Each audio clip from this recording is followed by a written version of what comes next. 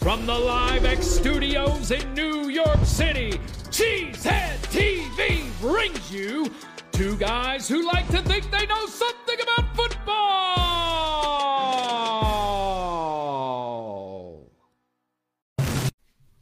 Good evening, everyone, and welcome back to Packer Transplants Live. I am Aaron Nagler, and joining me, as always, is Mr. Corey Banky, my partner here at Cheesehead TV. I'm coming to you live from the Cheesehead TV podcast studio in Midtown Manhattan. Corey joins us live from Green Bay, Wisconsin, across the street from Lambeau Field, and we are ready to talk some Packers. What do we have on tap today, Corey?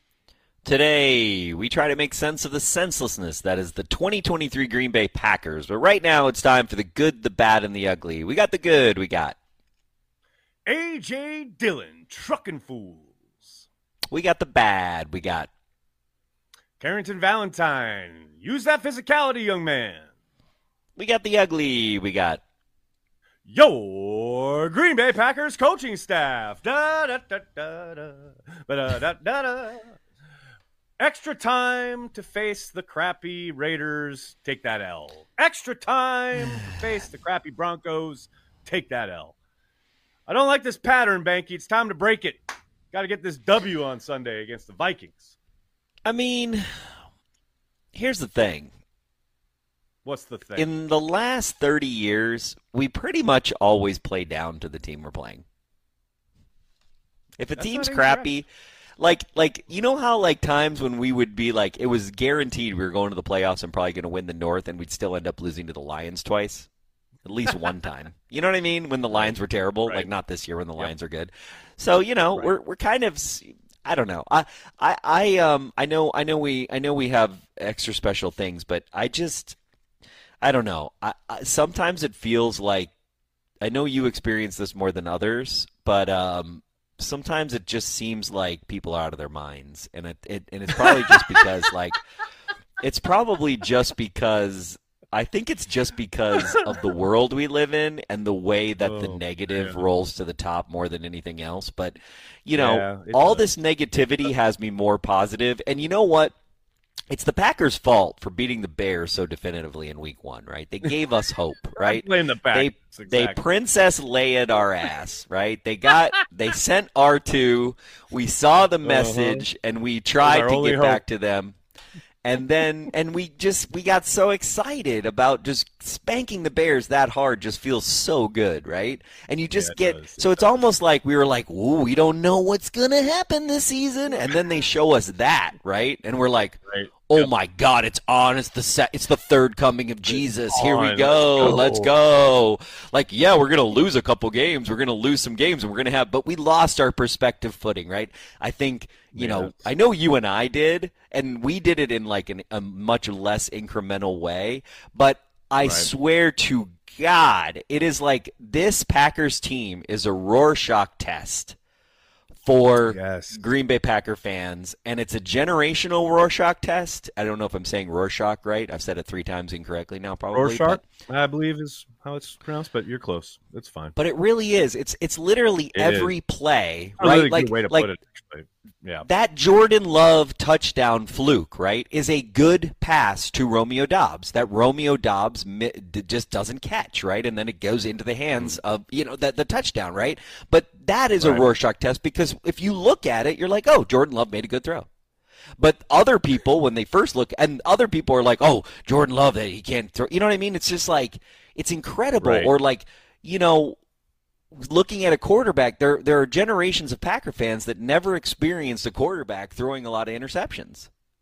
And honestly, Jordan Love is in the middle of interceptions, right? You had the guy who threw all the interceptions, and then you had the guy who threw no interceptions, and now Jordan's right in the middle being like, I don't know who I am. I'm still trying to figure it out. I mean, that's the thing. I made that comparison to Brett the other day, and some people lost their minds. But I'm like, I'm not saying he's Brett Favre, but it is very reminiscent. And I know you remember this, Corey. And I talked to people who don't seemingly all week, like how frustrating it was watching Brett when he first started. I mean, there were games where you were like, what the hell is he doing? And I kind of get that feeling sometimes watching Jordan Love. Not all because of Jordan Love, but it's pretty similar It's a very young team, a very young quarterback, and you're right. The Rorschach test is perfectly stated because I do think people are coming at it with their whatever lens they're looking through. And look, I get it. If you are of a certain generation, yeah, all you've known is Aaron Rodgers.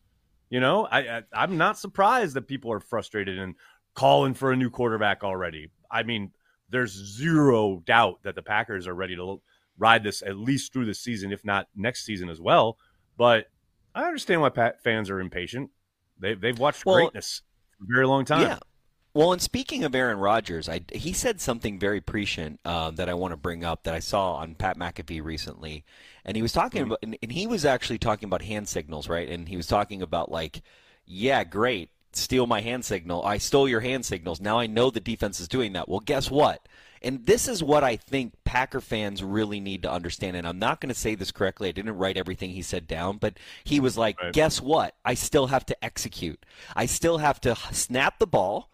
I still have to not get sacked or pressured.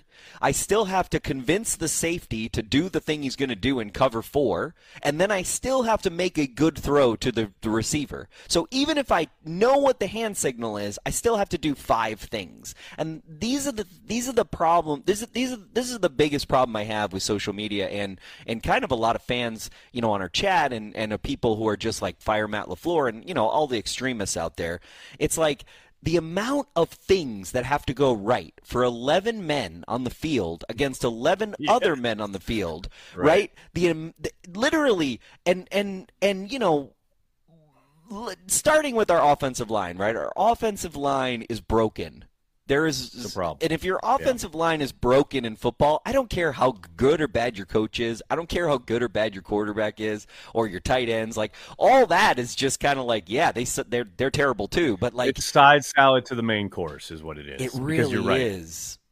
Yep. It really is. Like they and you know, a lot of people give me shit because they're like, "Oh, well, you guys were talking about how it was all on Aaron Rodgers." Well, first off, we never said it was all on Aaron Rodgers ever in the last 3 years that we were incapable of getting to the Super Bowl in these last 3 years. It was never all on Aaron Rodgers. There were separate issues there. But you know, the fact that we have not been able, and some of this is because of David Bakhtiari. I'm not going to put all the blame or pin everything on him, but clearly the Packers organization has not been able to settle on 5 guys, and this is NFL wide too, by the way. Like I don't know that there's an NFL team out there. Yeah, is there an NFL team out there that league epidemic at this point? Yes, correct. I mean, if you have one that's good and stays together healthy, you're usually going pretty deep into the playoffs. I mean, the Chiefs and Eagles literally had the 2 healthiest offensive lines last season when both played in the Super Bowl. You know, the Eagles are healthy up front again this year, and that is helping them win these games. You know what I mean? Like, it's not Which is interesting because it should really tell you how important a defensive line is to your defense, right? It's like if you can't field an offensive line, you better damn field a defensive line because you got to win up front. Yes, the game is controlled at the line of scrimmage, 100%. And right now, the Packers aren't doing it on either side of the ball, and that is an issue. And that is the driving issue. You know, everyone wants to talk about the quarterback. Everyone wants to talk about Joe Barry or the wide receivers or whatever. But it's like, man, those lines got to win, and right now they're not. Like that. That's number one. But you know what? That's pretty negative. I want to talk about the positive, Corey. I want to start with the hotness because that's what we do here at Packer Transplants. Let's get to the hotness.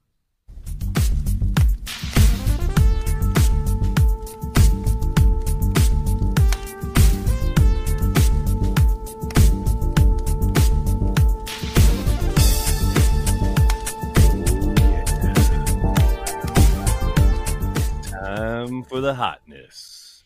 Well, you know, picking out positive/hot type plays was a fun exercise this week. There was a good drive. There was a really nice drive. There were a couple. I had one where I loved there was a kind of a back cut from Jones on a zone run that I really liked, and there was A.J. Dillon going right up the middle on a counter for like 15 yards I was going to use. But I wanted to highlight this play, which is I'm pretty sure is an RPO. Love hits Romeo Doubs to the right. Let's roll the play here because I love that. Okay, the motion across. You watch the linebacker shift, He's going to motion again. The linebackers are going to shift away from where you're throwing the football to Romeo Doubs. Great block by Watson to seal, and, Romeo does the rest. But also watch this from the end zone angle. At the snap of the ball, watch Zach Tom get upfield and be like, oh, no one to hit? Okay, I'll go lay out this corner. Like, oh, okay, here we go. Seal, boom, corner on the ground. I mean, perfectly executed plays like that are pretty few and far between in Green Bay right now. That one was phenomenal, and I loved every bit of it. That, ladies and gentlemen, is the hotness. And also, we usually wait until like the blogosphere part at the end of the show to do these promo things, and I thought, like, no, people are usually listening at the start of the show. Let's promo one of our events at the start of the show, meaning, people, mark your calendars. November 3rd, meet Corey Banky at Revere's Wells Street Tavern in Delafield, Wisconsin. Drew and KB will be broadcasting iHeartRadio in the house. Drew and KB will be on live from 3 to 6. Then Corey and company will be throwing down from 6 to 8. Friday, November 3rd, Delafield. Do it, people. Corey. It's going to be fun. I wish I could join you, man. But have a good time. It's going to be fun. We're going to be fun. I'm excited to see Drew and KB and the iHeart team. So I'm excited to have them there. And great that they're partnering with us and making it happen. It's been fun. Good stuff. Let's get to Packers news. Unfortunately, got to lead with the biggest news probably of the week is Darnell Savage and Eric Stokes both placed on injured reserve. Eric Stokes, my God, this Lord. Kid. I did he even have? He had 4 plays, right? 4 plays. 4 6? Special team snaps. 4 snaps on special teams, and hurt his hamstring, and so badly that he had to be placed on injured reserve. Which means both of these guys, both Savage and Stokes, have to miss at least 4 games. Both will be eligible to be brought back after that. Not that they will automatically, but if they're healed up and ready to go, they can be brought back off injured reserve. On a more positive note, Devondre Campbell is back practicing, albeit in a limited capacity, but it's good to see him out there. I know he went into last week's game listed as doubtful. Hopefully we can bump that up, maybe get him back out on the field against the Vikings. Packers will need every bit of help they can get. And then on the flip side, we got Luke Musgrave not practicing, second day in a row, dealing with that ankle injury, kind of miraculously in my mind. He has apparently no lingering effects from that hit in the Broncos game where the safety got ejected and now was suspended for 4 games, got it knocked down to 2 on appeal. But Musgrave, not a problem, apparently head trauma-wise, but dealing with that ankle injury, I'm going to be surprised if he's able to play at this point on Sunday against the Vikings. And going on top of that, Preston Smith missed today's practice with an illness. Yeah, keep him away, man. Corey, I was saying this, with all the injury, the last thing they need is illness going through the locker room. We've seen that happen before. Keep him away from the team until he's all kind of rested and healed up, all of that nonsense. And then some other, roster maneuvering, because I know that's your favorite, Corey. Corey Ballentine brought up from the practice squad to the 53-man roster. We saw him quite a bit this summer. He's been up and down throughout the season, so now he is on the 53-man roster. And then we have the Packers signing Robert Rochelle from Carolina's practice squad, a corner, former 4th-round pick for the Rams. With all the injuries at corner and in the secondary, getting some reinforcements there. Hopefully he's this year's version of Rasul Douglas. Who knows? We'll see. Like I said, former 4th-round pick. He's bounced around a little bit. Hopefully he can stick here in Green Bay. And then finally, Corey, I found this interesting. Our boy, the young phenom, Anders Carlson, missed his first kick of the season this past game. And lo and behold, Mason Crosby has worked out for the Rams. I wonder if Mason picked up the phone and was like, oh, hey, can I come work out for you? Because, this kid just missed his first kick, and maybe the Packers will get desperate.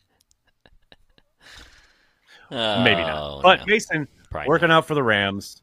Not signed yet, as far as I can tell, as we're live here on Thursday afternoon. But that's all the Packers news that's fit to print, ladies and gentlemen.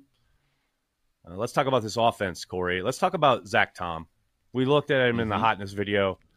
We got to see Zach Tom at center. for about 5 plays. He looked really good. And then, Myers got healthy enough to come back in. So what was a brief, fleeting, quiet moment of hopefulness for the offensive line to be shuffled and changed and hopefully improved got dashed by the wayside. I will say, though, shout out to Josh Myers, who I thought came in and played pretty darn well considering he was dealing with an injury. I know we've given him a lot of grief on this here program. This is why I want to give credit where it's due. I thought he held up pretty damn well, especially, like I said, considering he was battling injury.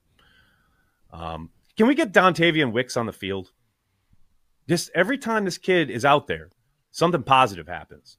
Whether he's throwing the football, whether he's catching it, he's QB2. Whether he's blocking. I mean, QB2, right? He is. And if you guys haven't seen, Cassidy Hill did a nice Chalk Talk video with Wicks in the Packers locker room where he walked through that play where he has the pass to Aaron Jones. It's pretty insightful. It's good stuff. And then, hey, we talked about it a little. We touched on it at the start, but I'll let you expand on it if you want a little bit, Corey. Jordan Love can't find a rhythm. And some of that is Jordan Love. Some of that is the offensive line. Some of that is the receivers. And some of it's the play calling. It's like, I feel not bad, you're missing a fourth point that's actually not been talked about enough is what's that? The tight ends we on this team cannot block to save their fucking life. It is ridiculous. The amount of tight end. Incorrect.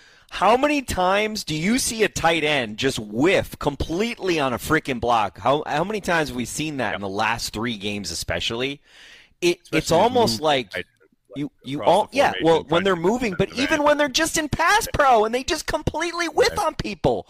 It's pathetic. So the first 2 drives of this offense, they were overrun. That's why I put my tweet I put on. I mean, they were overrun. It wouldn't have mattered if Matt LaFleur called a flea flicker. It just didn't matter what was called in the first. We were overrun. Like we should have just retreated the first two offensive drives because it was very clear that whatever we were punted doing on 3rd down.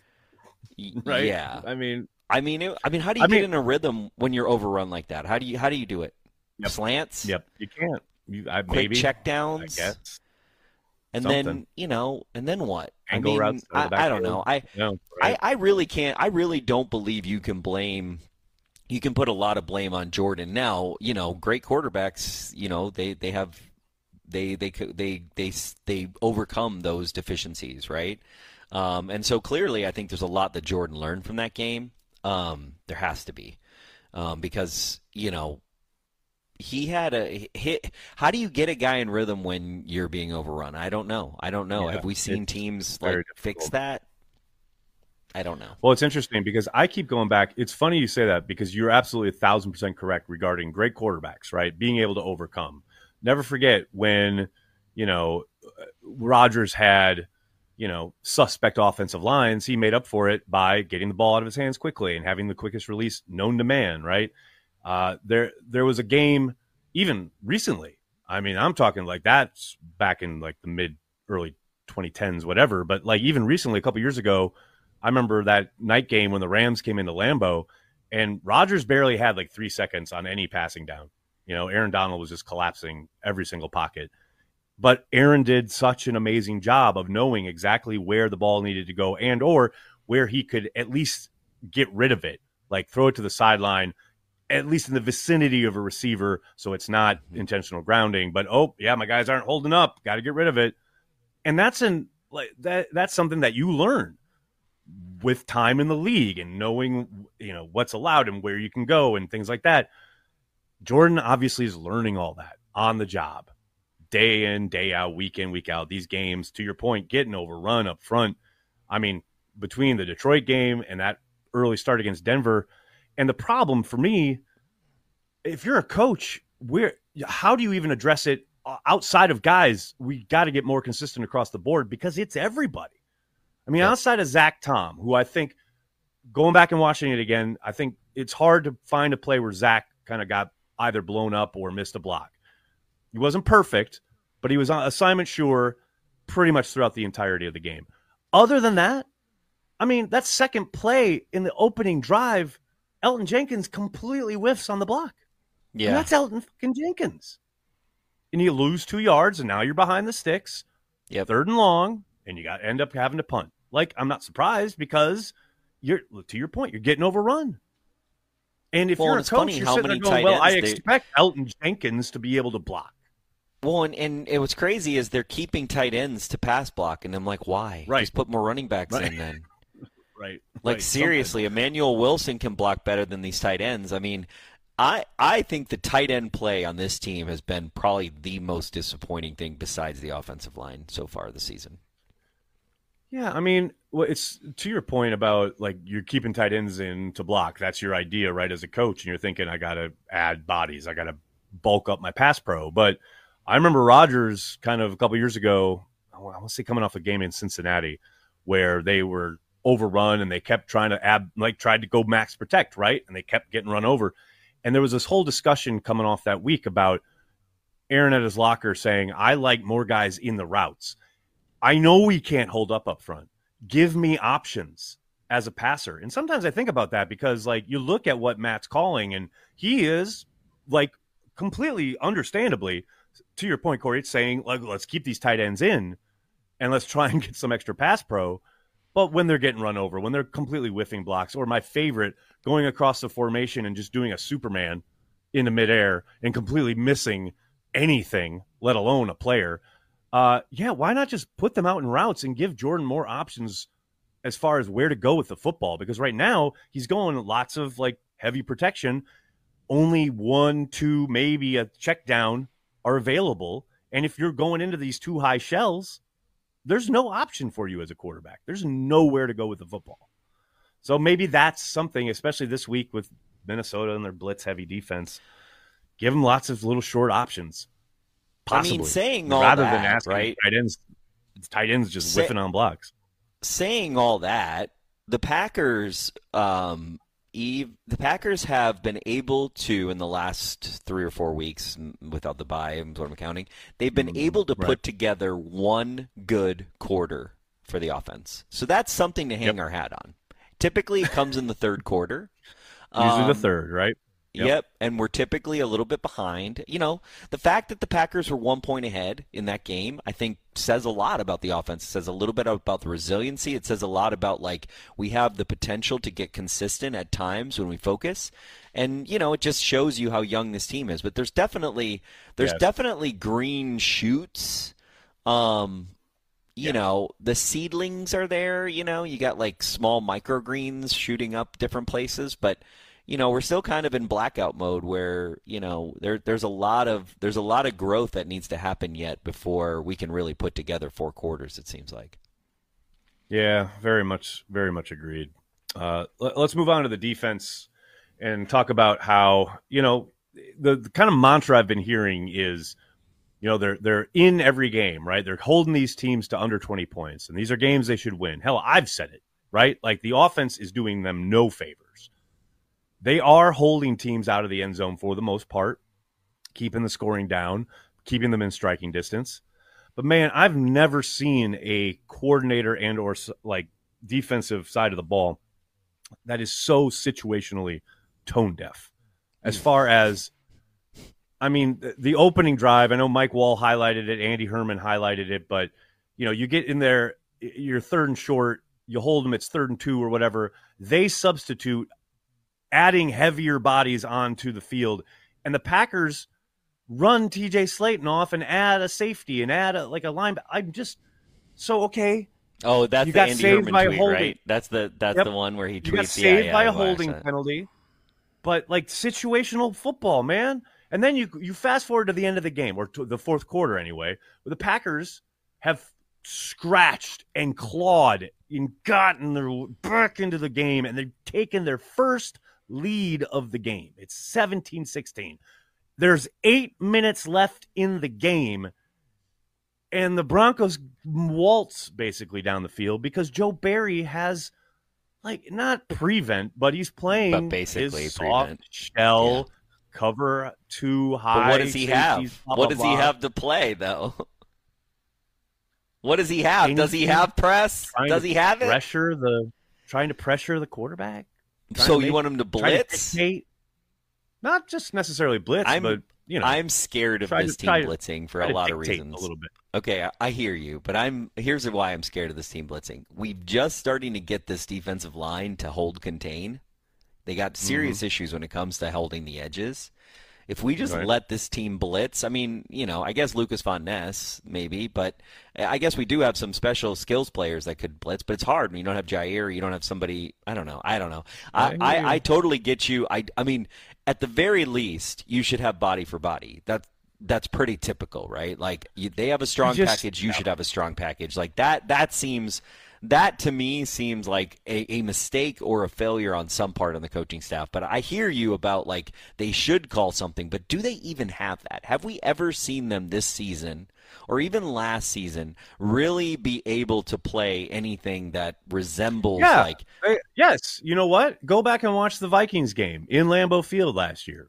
You'll see a play style very similar to what I'm talking about as far as desiring them to just be a little bit more aggressive. And I'm not saying, but we had Jair in the game. End of the bar. We did. Jair in the game. We absolutely did. No question about it. There's a difference there, right? Because you can put Jair on an island. Sure. Who do we have that we can put on an island? This is a great idea. This is a great point. I would love to hear what your thoughts on this were, because somebody asked me this on Daily the other day, and I really hadn't thought of it this way before, but I think it's an interesting question. Carrington Valentine, who, had a rough game, was picked on definitely by the Broncos for good reason. He's a rookie. If you're Russell Wilson, of course that's where you're going. But it was interesting to see how aggressive and physical he was this summer in both training camp and in the preseason games. Then you fast forward to the game on Sunday, and he's playing up, but he's not playing physical. He's definitely not trying to get his hands on Cortland Sutton or these Denver receivers. He's not jamming him at the line. He's kind of playing a bail technique, trying to run with them. And I'm like, is that the scheme? Is like that legit what you're telling your guys? Don't do the thing you're good at. Like that's where it's got to be. For me, there's a bit of a disconnect. He's good at it. Let him do it. Like, is he going to get beat maybe once or twice? Yeah, maybe. Yeah, of course he is. But guess what? If this team had Al Harris on Sunday. If this team had Al Harris, they probably wouldn't even let him do what he's good at. And Al Harris was the best mugger we've had since. Yep, forever. That's a really good point. You're right. Like they'd have like Al Harris playing like soft cover 2 shell. All right, try not to get depressed. Well, and that's right. To your point, right? It must be scheme, because when you have a guy who's known for that and you're not letting him do what he's good at, it's got to be a choice. It has to be a philosophy or a choice. How you're being taught, how you're being coached, right? Yeah. Or, I mean, one thing I will say, I said this in the chat about, if you don't, there's something to be said, and this is hard for me right now, because this is hard in business, right? Is how long do you stick with something? And it's a very important thing, because, you have to make a decision strategically as a leader on how long you're going to stick with something no matter what, unless something happens, right? So... Right. Everybody's like, oh, this is a failure. Not everybody, but there's a lot of people like, oh, this is a failure of leadership of Mark Murphy and Brian Gutekunst. And somebody said, did we see the Rich Eisen thing? And Rich Eisen had this really cool thing about like, hey, welcome to being a Jets fan, Packers fans. Welcome to being a normal NFL fan, which was really great. And he actually was giving praise to Goody, and that clearly there's not a leadership vacuum. There is a strategy in place. Whether you agree with it or not, or I agree with it or not, they don't care, which is what I said on Watch Party. But you don't know what you have when you just change stuff all the time. Now, on the flip side of that, you have to give stuff a expiration date, a time, right? And I've been guilty in business. I always say, like, some things take 2 to 3 years before you even realize what you have, and I've had things like that. And there've been other things where I should have probably let them, die or like got rid of them 2 years in or 1 year in. So these are very hard decisions you have to make. And in the NFL, these are accelerated by fans and the billions of dollars and all the things. But if you look at the Packers, if you look at the Packers historically, what they've been able to do, they are the winningest team in football, in the NFL, that they've been able to do over the last 30 years. They weren't even close 30 years ago.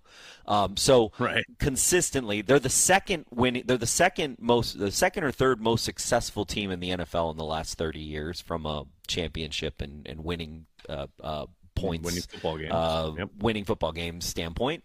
And so you have to have some trust there. I know a lot of people like attack us for being like, oh, well, you guys just, you just let them do whatever they're going to do. It's like, no, we are going to go through this season with Matt LaFleur and Joe Barry and Jordan Love.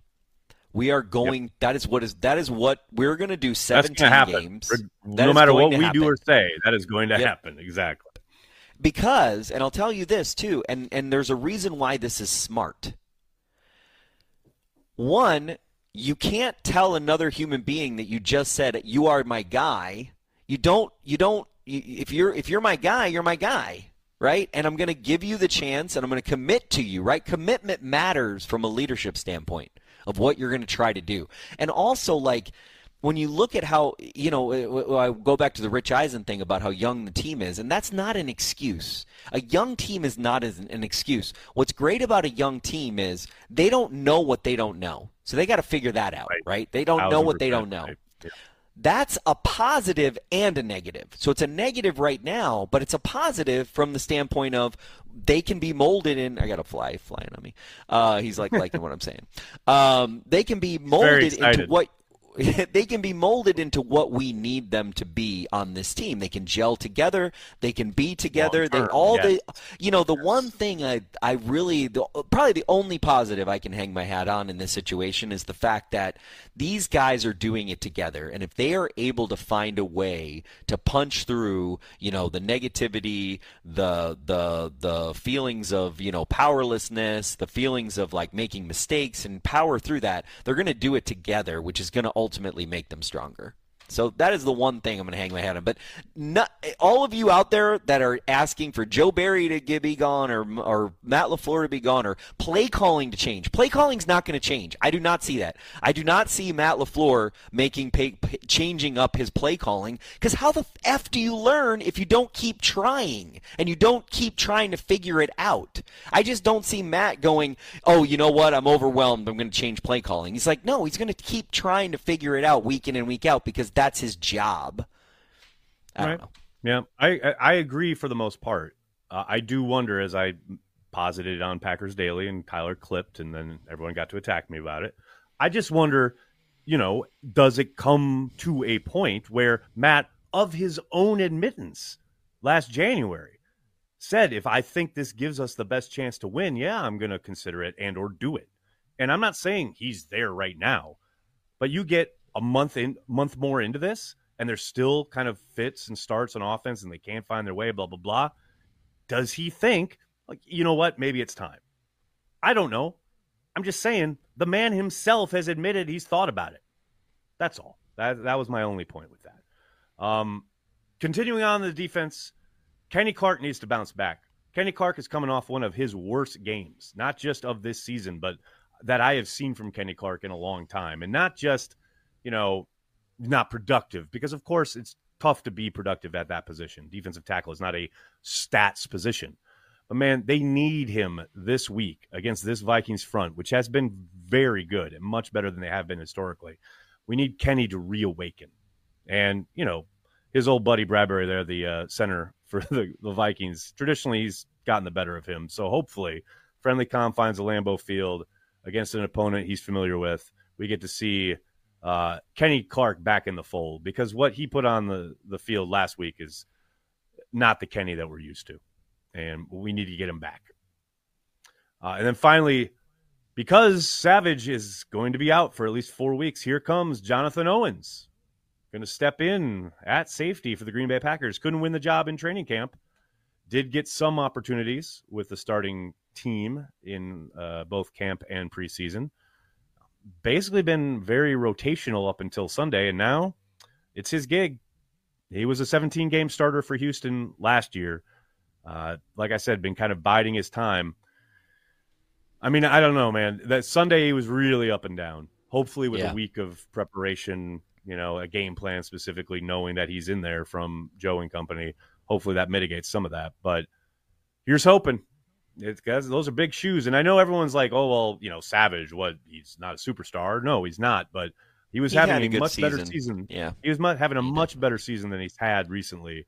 And what I loved what Savage was doing this season up until last week was just his decisiveness. And it wasn't like he was making every play, but we had seen so much kind of like, I don't know, indecisiveness from Savage the last couple years in Joe's scheme. This season, he was really flying around, and we can't lose that. Owens has to step in and be definitive with what he's seeing and what he's doing. They're going to need it. Kirk Cousins and company, they can move the football. They're going to need Owens to step in so they don't miss a beat. Speaking of that Vikings-Packers game, let's get to 3 real quick preview points. The Packers, Corey, you'll like this. This is a historical angle. The Packers hold a 65-57-3 edge over the Vikings in the all-time series. I didn't realize it was that large. I thought it would be tighter. But I like larger. It. I'm not complaining. The lead we have over the Bears? No. We have a 13-0 edge in championships. This is correct. So everybody watch my Vikings cocktail video because I talk a lot of shit about the Vikings throughout it. It's really good. They don't deserve it. The drink doesn't deserve a garnish because they never won a Super Bowl. That's pretty good. Yeah. Make sure you check out Corey's video on his Vikings cocktail. It's good stuff. It's actually a good cocktail, but it's very purple. It is. It tastes good. Hawkinson's dealing with a foot injury. I didn't see the update today. I know he didn't practice yesterday, although that was just an estimation. He's a big problem for the Packers, so anything he's having to deal with. I know he has told reporters he should be good to go for Sunday, but you never know. We'll see how he's feeling on that Lambeau turf on Sunday afternoon. And then finally, Corey, I know you'll hate this, but the Vikings are 1.5-point favorites against the Packers on Sunday in Lambeau Field. I don't love that. I don't like what FanDuel's telling. And I'm going to be honest with everybody right now. I know we talk a lot of shit about gold package. Oh, here we go. But the Packers sent an email out, and basically the Vikings gave up some tickets, so there were more tickets available. And then I was able to sell. I had gotten some Brown County lottery tickets that I was able to transfer, through the help of Mr. Kyle Cousineau. Thank you for your service, sir. Hero. Thank you for your work. Hero. I was able to find a Packer fan and Cheesehead TV fan who bought the tickets from me at face value. So we was able to get Packer fans in the seats that I was able to get for Vikings, and it was very exciting. I got to text with him. He's like, "Oh, this is actually Corey." I was like, "Yeah, dude. Who did you think? Who you think I have an agent or something that sells the tickets?" I'm like, "Yeah, I am. I got him, and I'm not going because of a watch party, but I'm here to say I do feel like, given our record and where we are." I think there's going to be a lot of purple in Green Bay because it's unfortunate and I don't like it, right? I'm just right. Don't kill the messenger, but I have a feeling that there's going to be a lot of purple at Lambeau this Sunday. I'm with you on that. But you know what? You know the silver lining is we play to who the team is. We really do. We do. Yeah, so we have just as 1.5 the Vikings are playing points better, is so not a lot. We're playing better. Also, Kirk Cousins loves nothing more than to give us the ball. So that's his correct, favorite thing especially to do. in Lambeau. That's what he does. I'm down with this idea. Let's get to our Deion Sanders quote of the week. You know, the controversy in college football right now is all about Michigan stealing signs. I love this from Coach Prime. You could have someone's whole game plan. They can mail it to you. You still got to stop it. I love it.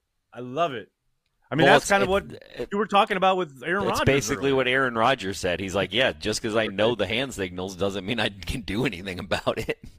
Which I thought was another part of that. Another part of that quote from Deion where he was like, it's different in baseball. Like with baseball, stealing signs is legit because like it's just one-on-one, and if you know a curveball is coming, I got you. Like game on. Yeah. But like with football, to your point, Corey, like 11-on-11, like you got to stop it. Not saying it's right. It's just like it's very different. It is very, very different. All right, let's do it. Come on, Nicholas, give it to me.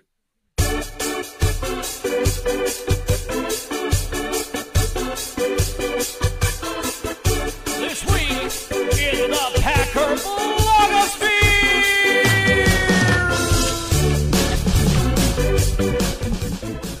That's right. It's This Week in the Packer blogosphere, the return of that venerable series.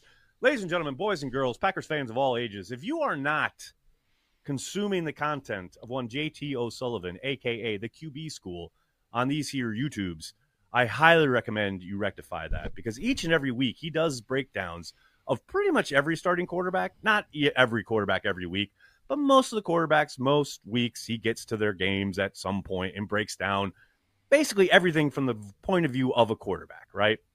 And for those old heads out there, you'll probably remember that JT was at one point a member of the Green Bay Packers. And his stuff on YouTube, for like a hot minute. I'm telling you, for very, very a cup of coffee. But his stuff on YouTube is so good. It's so great. I like him better than educational. Dan Orlovsky or anybody else. Yeah, for sure. Well, it's just his style, the way he does it. It's so conversational, but clearly coming from a place of knowledge. I clipped this little bit from the Denver kind of breakdown. Let's take a listen to this, and we can talk about it on the other side. So to me, this is an RPO. And the crazy part for Jordan Love is he gets zero off his feet here with a pump. So pump, change the arm angle under his arm. This is sweet, man. Pump, that's really not even a pump. That's like a turn down. Like he's going to throw it, feels it's going to get batted, turns it down, goes different arm angle underneath, right on the back shoulder, and gets rewarded with a friendly bounce. So really like this design as well. Where the ball ends up going for a touchdown here is going to be right here. But really he's running like a clear. And then we're going to come right underneath him with like that dart as the true one where the ball's trying to go. And then the ball just gets, it's a little bit back shouldery, but it's got to be caught. And then it just gets ricocheted into the number 2's hands. Pretty awesome. But man, what Jordan Love is able to do off this edge defender right here as he jumps to be able to turn down and then kind of change the arm angle to throw an absolute seed. If anything, I would say maybe pull the string on this thing and don't throw it quite as hard. But man, nice problem to have. I mean, look at that throw. That thing is a straight up laser. Whoop. Yo. Get lucky. Hell yes. Get lucky. Hell yes. Also the name of my upcoming memoirs. But yes, how great is that shit? I mean, I can't recommend it enough. It's kind of like mini Christmas every week waiting for the video to drop. It's so good. Highly recommend you check it out. And then the other thing this week in the blogosphere, Corey, I know you know who they are, but other people out there might not be so nerdified in their life to know about Sports Video Group because they featured the installation of the new video boards. One of their articles. Look at this. Green Bay Packers modernized in-venue show at Lambeau Field with new 4K HDR video boards. And they've got all sorts of quotes from our friends, Craig and company over there in 1265 Lombardi. But if you are looking for total nerddom when it comes to Lambeau Field and the upgrade of the video boards, I highly recommend checking this article out because it is pretty damn cool. And that's what I've got for blogosphere this week, Corey. You ready for some YouTube chats, as it were? Yeah, I'm ready. I had something to say. I forgot what it was. Tyler Node, thanks for Super Chat. Rumor has it there was no Packer transplants last week because Corey didn't answer for Coach Prime's Stanford debacle. Go Stanford and go Pack go. I have no comment about the SVG, and I have no comment about that. But, yeah. Eric, thanks for the Super Chat. I think we're seeing a very young team offense still figuring out how to play together. Do you subscribe to the idea that 2024-25 really could be the breakout years for Love in this offense? Gotta have patience. Yeah, I subscribe to that. I think they're going to be finding their way all year this year, definitely. Eddie Petsky, thanks for the Super Chat. Wicks has more passing yards than Kurt Bankert as a Packer. Ooh. Eddie, the more you know. I like what you're doing there, Eddie. I really do. Ryan Willie, thanks for the Super Chat. In my opinion, MLF's refusal to make adjustments in-game or week-to-week is insane. Is he not making does he not make adjustments? adjustments? I feel like How do he's they making turn things adjustments. around in the second half if he's not making adjustments? I pulled another one, a non-super chat, because I do want to, every time I feel like every time I talk about Joe Barry and Matt LaFleur, but like they're not going to get rid of him, people mistake me saying that how I feel about whether we should get rid of Joe Barry or Matt LaFleur. I'm literally talking about a strategic decision the Packers are going to make and how they do things. Joe Barry, I don't even know how I feel about Joe Barry, because like things like not having the same personnel groupings always annoys me. That annoys me more than like the soft coverage, because I don't know enough about the statistical defense of the NFL to understand what is more likely to have a good. I know defenses that I like, but at the same time, to build those defenses, typically you have to sacrifice something else. And for me, usually teams have to sacrifice offensive players and getting. So I'm always like, well, if our defense, I personally would rather, from what I know about the NFL, which is, somewhat, but very little, really in the grand scheme of things, because I never played or, I only know what I know as a fan.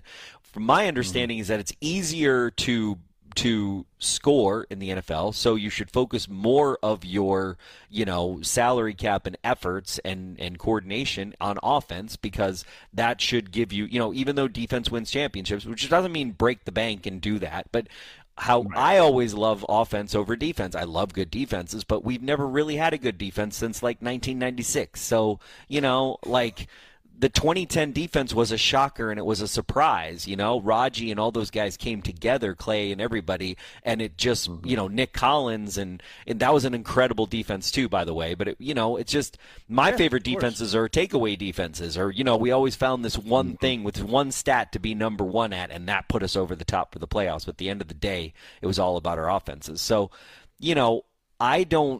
I don't know whether we should get rid of Joe Barry. I just know that Matt LaFleur and the Packers are not going to do it this year. It's not about. Yeah, I agree. I'm not apologizing for Joe Barry. I don't have any opinion. I don't, because I don't know enough about how bad or good our defense is, to be honest with you. I wish I did. Jimmy Johnson, thanks for the super chat. Thanks for that LinkedIn profile view, Nags. Let's get to work. Cheers. What are we welcome, working Jimmy. On? What I are we have no working idea. on? But you're welcome, Jimmy.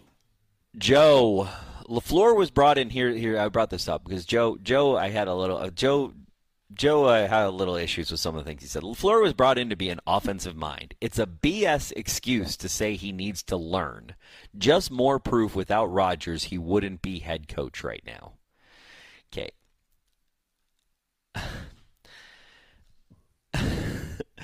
When I say that Matt LaFleur needs to learn, there's a I don't know why I brought that up, because it just was the most asinine thing I've seen. And so I put it in there because it was just like the whole thing is just asinine. Like the whole comment. Look, the idea that Matt LaFleur wouldn't be a head coach without Aaron Rodgers, well, great. And Aaron Rodgers wouldn't have won the last two MVPs he won without Matt LaFleur. And you don't have to take my word for it. Aaron Rodgers literally said it on stage when he was winning his second MVP. Like, I understand people are frustrated with LaFleur for multiple reasons, right? But, yeah, he needs to learn with this young crew what they can do, what they're good at, how they could possibly work together, where the problem spots are. Like, that takes time. Like, I don't understand this whole idea of like, oh, he's got to have all the answers with this whole offensive crew that is literally historically young. Like, I get it. I get the frustration. But this idea that like, oh, he's just riding Rodgers' coattails while Rodgers is out of town. I mean, he helped remake Rodgers, for God's sakes. Well, I don't have the full stats to back it up, but we all were bitching about we weren't running the ball enough, right? And the last two games, we've spent a significant time running the ball. Now, you can quibble and say, oh, is Aaron Jones on a pitch count, right? Aaron Jones' health and all that's going. We ran the ball. Now, did we run successfully? Well, when we kept at it, we got to it. But, I don't know when you have 3 or 4 guys every play not executing the play. I don't know, what can a head coach do? Now you could say, well, he needs to get them better prepared. And it's like, well, they're the youngest team in the NFL. So it's like, yeah, you can get them prepared, but at some point they got to come to play, and they have to play. Right. Yeah, and it's like, yes, now you could say, hey, like we've said this, right? It's like, well, if you know that the offensive line is going to get their ass handed to them, then you need to scheme. There's a way to scheme out of that, right? Well, only so much. Only so much, exactly. At some point, you have to play football, you know? You can only scheme so much or play call so much to mitigate these problems that are rampant because of both their youth and inconsistency. Yes. Mimsy, thanks for the super chat. Gathering place, off-season beer. Carry the Giannis. I like it. I like it. I like it. My Bucks. I like opening it. Tonight. My Bucks. Let's go. Football. Thanks for the super chat, football. But who will hold me accountable for my beer belly? Very good. Very good. Somebody saw my rant yesterday. Wait, I don't know, but I don't hold myself accountable for my own beer belly, so I'm not going to hold you accountable for yours, football. Oh, I'll send you the link. Someone finally got to me. Like I after the 4,000th person saying that there's no accountability or somebody needs to be held accountable. Just that word accountability. What does that even mean? That's what I said. I'll send you the video. But that's the thing, you guys. Come on, okay? And I hate it when people are like, well, at my job, I would be held. No, okay. That is nothing like the NFL whatsoever. At the end of the day, yeah. At the end of the day, these guys, most of the players in the NFL play less than 3 years. Less than 3 years. So they're already going to be held accountable by not being able to play the game that they love. They get all the way, they go from college, they get in this game. They don't actually make a lot of money, you guys. Like, literally 80% of all football players don't make a crazy amount of money. They're in for 3 years. Okay, maybe they made $500,000 or $600,000. You're like, that's a lot of money. But then they're gone, and they're done. Their career's over. So, like, let's be real for a second. What does accountability mean? You have to show up on time, and you got to do your job. And guess what? There's already a guy that's right behind you trying to take your job at any moment in time, which is not like anybody who's watching this chat. No one who's watching this chat has to deal with that. Or if there are, we're talking about 0.001%, where there's literally someone who is going to take your job next man up. So it's like, what does accountability even mean? Oh, you lost 3 games, so now you have to get fired as a coach? Like, what is even the KPI or the metrics you're even using? And that's my thing. It's like, what is the metric you're using? Is it just losses? Because you need to fucking get a grip. If it's just the fact that the Packers are losing with the youngest team in the NFL, a new quarterback, and a fucking salary cap that's $50 million in the hole, you need to get a grip on life and learn the fucking NFL. That's well stated, Banky. I mean, I'm saying that's annoying. That's the hotness right there. That's next week's hotness. Already sorted. I didn't even – well, somebody was like, I need a Corey rant. And I was like, I have nothing to rant about. But I do. That whole word, it doesn't even make any sense. I know. It doesn't even make any sense. You and I are in lockstep here. Thanks for the super chat. Didn't think the former QB would get me pumped up for a rivalry game, but thank you, 12, for calling out the Vikings for pumping in sound to their stadium. Yeah, Aaron Rodgers, I'm loving. I'm going to be honest with you. Besides some of his more controversial statements, which I don't even need to talk about, which he's just, I feel like he's just feeding. I feel like he's going. He's trying to get everybody going, right? And I feel like he knows what he's doing on the clickbait side at this point. You know what I mean? He's trolling people, right? So I'm not taking that. But there is something to be said for, the love that he's showing for the Green Bay Packers this season, right? I don't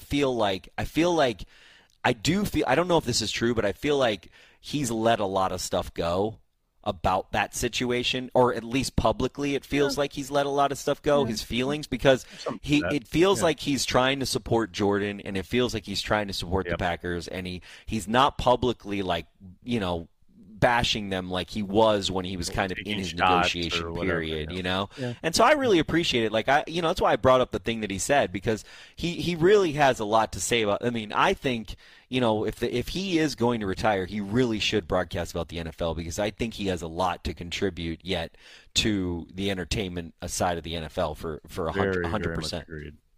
Yep. Mike, thanks for the super chat. The only positive is it's officially Dame time. My Bucks, let's go. Throw it down, big man. Throw it down. Let's go. Con Krug, thanks for the super chat. Channeling my inner James Giambetti. Say it with me. Accountability. Mr. Giambetti was the owner and the voice of the exclusive company. Say it thanks with for the super chat.